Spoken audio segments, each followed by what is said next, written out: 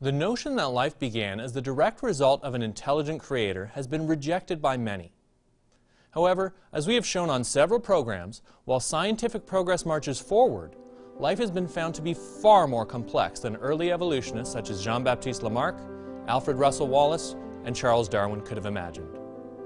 While some are waking up to the notion that life would not be possible without being instigated by a divine source, few choose to ask the pertinent follow-up. If life began as the result of action taken by an all-powerful being, which one? While the largest religions of the world today share the belief that life is the result of a creator, they differ in more ways than they agree. However, one religion holds a unique doctrine which makes it far easier to put to the test. Christianity is a religion unlike any other. The teaching that God sent His only Son to earth to live as a human being without fault, and then be put to death by His Father's creation only to rise from the dead 3 days and nights later, is the foundation and defining doctrine of Christianity. Essentially, Christianity is dependent on a second figure whose existence and claims we can investigate. There are many who doubt such a man ever lived, let alone that he is who he claims to be. If they are correct, then Christianity is not only wrong, but entirely baseless. Was Jesus real? Such a question demands an answer. I'm excited about today's program because we'll be exploring some of the most important questions you could ask. Was Jesus real?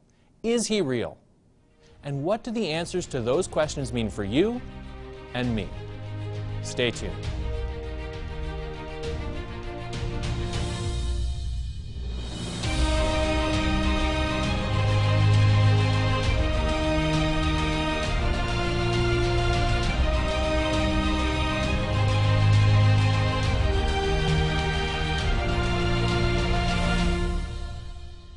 Welcome to Tomorrow's World. No book has had a more significant impact on the Western world, and we could certainly argue than the world as a whole, than this one, the Bible. It is certainly not the only religious text to have ever existed, but it does have some unique properties which set it apart. The Bible stakes its authority not only on a divine creator, but also on an individual of flesh and blood. The Bible is divided into two sections called Testaments, the Old and the New. The New Testament describes the life, ministry, death, and resurrection of the Son of God, as well as the early spread of His message. If Jesus did not exist, then this book is a lie. In 2015, the BBC reported on a survey conducted by the Church of England. The survey queried Britons from a wide variety of religious beliefs and backgrounds. Its findings are telling. But the Church of England survey found that 4 in 10 people did not believe Jesus was a real person. 40% of people in England don't even believe the man called Jesus ever existed, let alone that He was the Son of God. What about you? Have you proven to yourself whether or not such a man ever walked the earth? What I find fascinating about a poll such as this is that it shows how the beliefs of the general population can be swayed over time with very little evidence or support.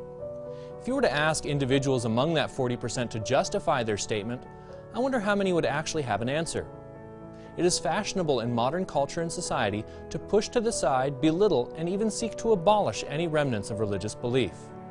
It may surprise you to learn that there is historical evidence outside of the pages of the Bible to support His existence. It may surprise you even further to hear some of the mainstream publications, which I'll quote in just a few moments, that confirm that there is very little cause for us to doubt that Jesus was a very real person. Because there is so much misinformation on this topic, I want to offer you a copy of our free DVD, The Real Jesus. It contains 3 Tomorrow's World programs examining different aspects of Jesus Christ, dispelling many myths surrounding this important figure. Keep a pen or your phone handy as we'll be offering this free DVD throughout the program. What evidence exists that Jesus was real and not just some mythical figure? If we don't use the gospel accounts included in Scripture, then there are 2 early documents we need to look to for supporting evidence. The first comes from the writings of one of Rome's greatest historians, Tacitus. His last work, Annals, includes a biography of Emperor Nero and was written around AD 116 to 117. The Biblical Archaeology Society provides this translation of a portion of his text, writing on the Great Fire of Rome. Neither human effort nor the emperor's generosity, nor the placating of the gods ended the scandalous belief that the fire had been ordered by Nero. Therefore, to put down the rumor, Nero substituted as culprits and punished in the most unusual ways those hated for their shameful acts, whom the crowd called Christians. The founder of this name, Christ, Christus in Latin, had been executed in the reign of Tiberius by the procurator Pontius Pilate. Suppressed for a time, the deadly superstition erupted again not only in Judea, the origin of this evil, but also in the city Rome, where all things horrible and shameful from everywhere come together and become popular. Clearly, Tacitus was not including Christ in his remarks in an attempt to build favor to Jesus' cause.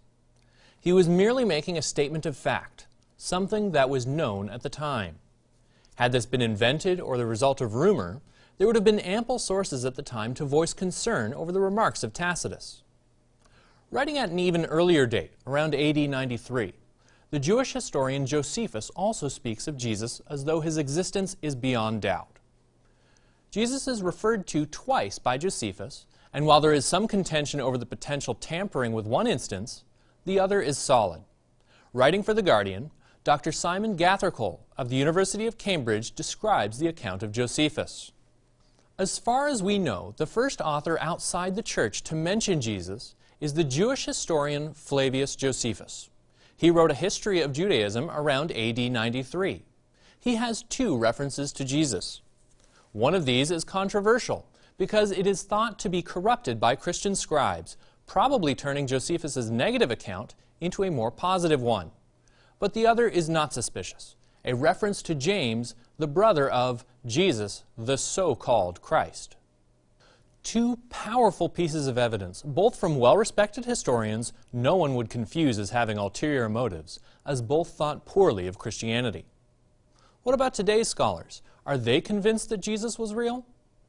LiveScience.com and National Geographic are well-known, well-respected sources.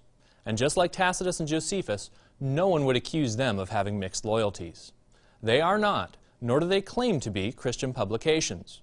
Yet listen to the strong statement made in a 2011 article published by Live Science. Most theological historians, Christian and non-Christian alike, believe that Jesus really did walk the earth. The statement made in National Geographic is even stronger. I don't know any mainstream scholar who doubts the historicity of Jesus, said Eric Myers, an archaeologist and emeritus professor in Judaic studies at Duke University. The details have been debated for centuries, but no one who is serious doubts that he's a historical figure. Jesus was real. But his claims are a little more complex than mere existence. If Jesus is who he claims to be, then he is not just a historical figure. He is still relevant because he is still very much alive. In just a few moments, we'll take the next step and ask, is Jesus real? Before we do that, I want to give you the opportunity to call in and request today's featured offer. This DVD, The Real Jesus, contains 3 Tomorrow's World telecasts which dispel many common myths about Jesus Christ, highlight the forgotten aspects of his message, and examine the details and proofs of his death, burial, and resurrection. Be sure to call, click, or write to us today to receive your free copy of The Real Jesus. Don't miss out on this exciting opportunity. Just dial the number on your screen and ask for The Real Jesus. You can also order online at twcanada.org. There's no catch. We simply believe that watching the 3 Tomorrow's World telecasts contained on this DVD are essential to understanding the life, resurrection, and ministry of the most important human being to ever live. So call us now or visit us online to get your free copy. If you missed our contact information this time, I will give it again later in the program. Welcome back. We've seen that there is substantial evidence that Jesus was real, and that among scholars there is little debate about this fact. But Christianity does not base itself simply on the fact that Jesus once existed. It is founded upon the teaching that he was the Son of God and that he rose from the dead. To understand just how important this claim is to Christianity, let's turn to the pages of the Bible and let it set the stakes. One could imagine if a similar figure would arise today, with such impressive miracles being ascribed to him, skeptics would scoff and demand to see a performance. This happened time and again. But among all the miracles described in the Bible, Jesus himself set one apart as a verifiable sign that he was who he claimed to be, the Son of God. In the 12th chapter of Matthew, in verse 39, "But he answered and said to them, An evil and adulterous generation seeks after a sign, and no sign will be given to it except the sign of the prophet Jonah. For as Jonah was 3 days in the belly of the great fish, so will the Son of Man be 3 days and 3 nights in the heart of the earth." Jesus refused to perform for his skeptics. Yet he revealed to them that there would be a clear sign of who he was, that he would die and be left in the grave for 3 days and nights before being brought back to life. Writing to the church at Corinth, Paul re-emphasizes the doctrine as Christianity's defining doctrine. "But if there is no resurrection of the dead, then Christ is not risen. And if Christ is not risen, then our preaching is empty, and your faith is also empty. Yes, and we are found false witnesses of God. And if Christ is not risen, your faith is futile." The Bible makes the stakes very clear. If Jesus did not rise from the dead, then he is not the Son of God. He is an impostor. Let's examine just a portion of the evidence supporting Christ's resurrection as authentic. In doing so, we're going to need to turn to Scripture, but read it in a different light than someone who believes that this text is God-inspired. Rather than simply taking its word as truth, when declaring that he is risen, we'll look at some of the smaller details of the story, asking if they would be easy to prove wrong if this was an act of deception on the part of the apostles. The first proof that Christ rose from the dead is that the tomb was empty. The Gospel account written by Matthew records an interesting detail for us concerning how Christ's enemies reacted to the possibility of his resurrection. When they had assembled with the elders and consulted together, they gave a large sum of money to the soldiers, saying, "Tell them, his disciples came at night and stole him away while we slept." So they took the money and did as they were instructed. And this saying is commonly reported among the Jews until this day. While scholars attribute various dates to the Gospel of Matthew, the important phrase to Matthew's earliest readers is the phrase, "This saying is commonly reported among the Jews until this day." Matthew was written to a Jewish audience and would have been available to those living in the city of Jerusalem. If this saying were not well known at the time, the original readers of the Gospel of Matthew would have been able to immediately reject it on false information. While they may have debated the cause of the empty tomb, there is no doubt that the tomb where the body of Christ was laid to rest was found empty 3 days later. The second proof that Christ rose from the dead is that there were hundreds of eyewitnesses. Paul's first epistle to the Corinthians was written within 25 years of Christ's death. Many who had been in Jerusalem at the time and would be able to corroborate the story were still alive when this was written and distributed. Paul writes, "Christ died for our sins according to the Scriptures, and that he was buried, and that he rose again on the 3rd day according to the Scriptures. He was seen by over 500 brethren at once, of whom the greater part remain to the present, but some have fallen asleep." Paul tells his audience that the greater part of 500, so at least 251 eyewitnesses, remained alive who saw Jesus Christ alive and well after he had been crucified and laid in the grave. If this is a lie, it would have been very easy for his audience to reject it. Yet we see no dissenting opinion voiced. Now, some have tried to reason around these witnesses by pointing out that with 25 years passing, these witnesses could just be remembering wrong. Seeing someone who has just died would be so out of the ordinary, and that's the entire point of this being such a tremendous miracle, that people would have kept it at the forefront of their minds for the rest of their lives. It is not the equivalent of trying to remember what you had for breakfast the 3rd Tuesday of July 3 summers ago. While 25 years have not yet passed since 9/11, we are close enough to draw some parallels. What would we find if we canvassed eyewitnesses today? Over time, some of the details, such as how many people were running out of the building, or how big the dust cloud from the collapse of the towers was, could become vague. While the details might get a little fuzzy, the fundamental truth of the attacks would remain consistent. No one would declare that the towers did not fall or that they were never even there in the first place. If more than 250 people claim to have seen someone who had just been crucified walking around only days later, you'll need a better reason than memories are tricky in order to wish them away. Now, let's take a look at a third striking piece of evidence, that the eyewitnesses were willing to die for this belief. People die in support of false ideas all the time. However, it is always for someone else's lie. How many people do you know of that would be willing to die for their own lie, something that they know is a lie because they initiated it? What purpose could there possibly be for such action? Tradition tells us that almost all of the apostles died as martyrs for what they believed. They claim to have spent significant amount of time with the resurrected Christ. How would they all remain so steadfast right up to and including death if they knew their story was a crock? Such an idea simply does not hold to scrutiny.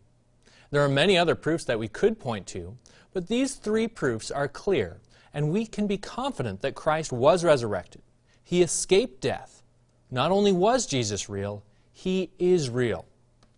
We just read from Matthew, where Christ declared that the only sign He would give of His Messiahship was that He would be in the grave for 3 days and 3 nights.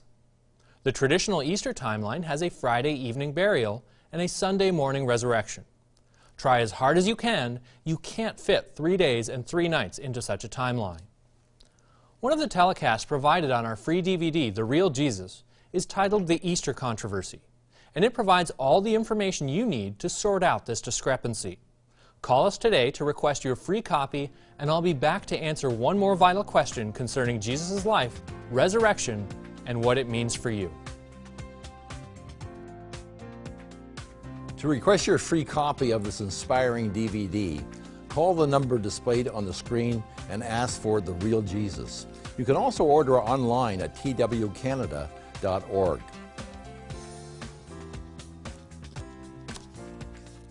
Have you ever asked why there are so many different churches? Is the Bible really still relevant? Or where is the world headed? We answer these questions and more in Tomorrow's World magazine.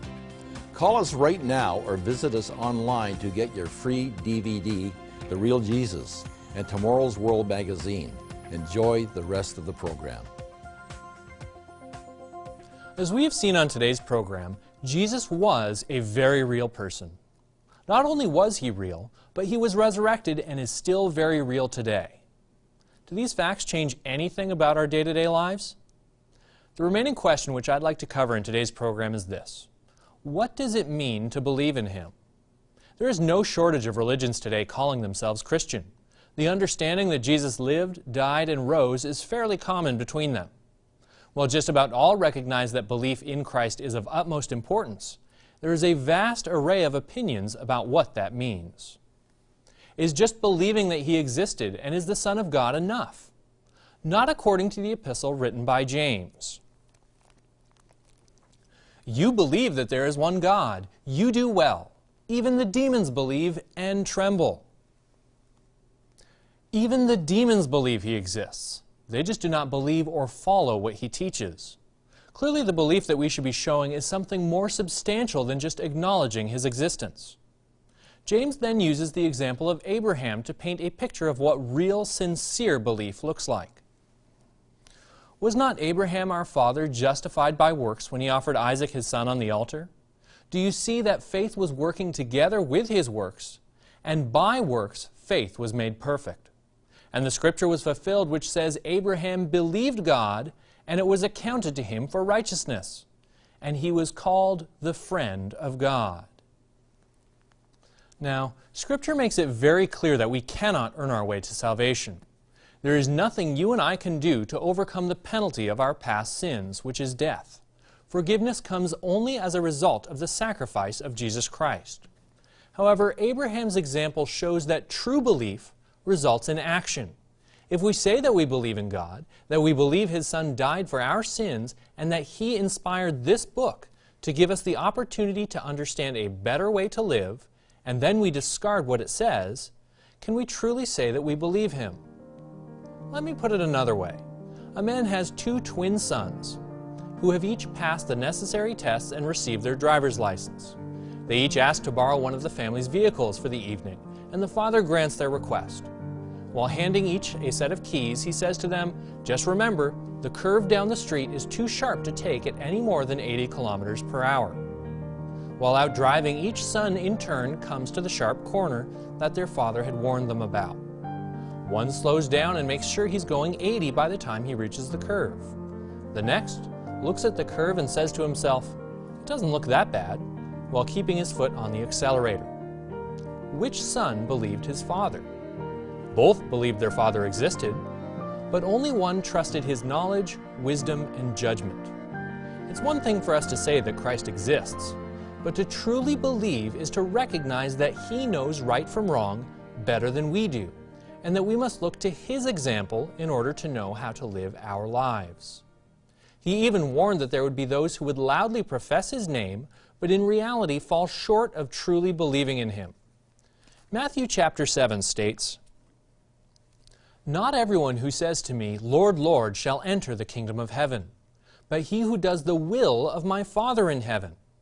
Many will say to me in that day, 'Lord, Lord, have we not prophesied in your name, cast out demons in your name, and done many wonders in your name?' And then I will declare to them, 'I never knew you. Depart from me, you who practice lawlessness.'" Jesus' prediction here is very clear. Stating that we believe him is not enough.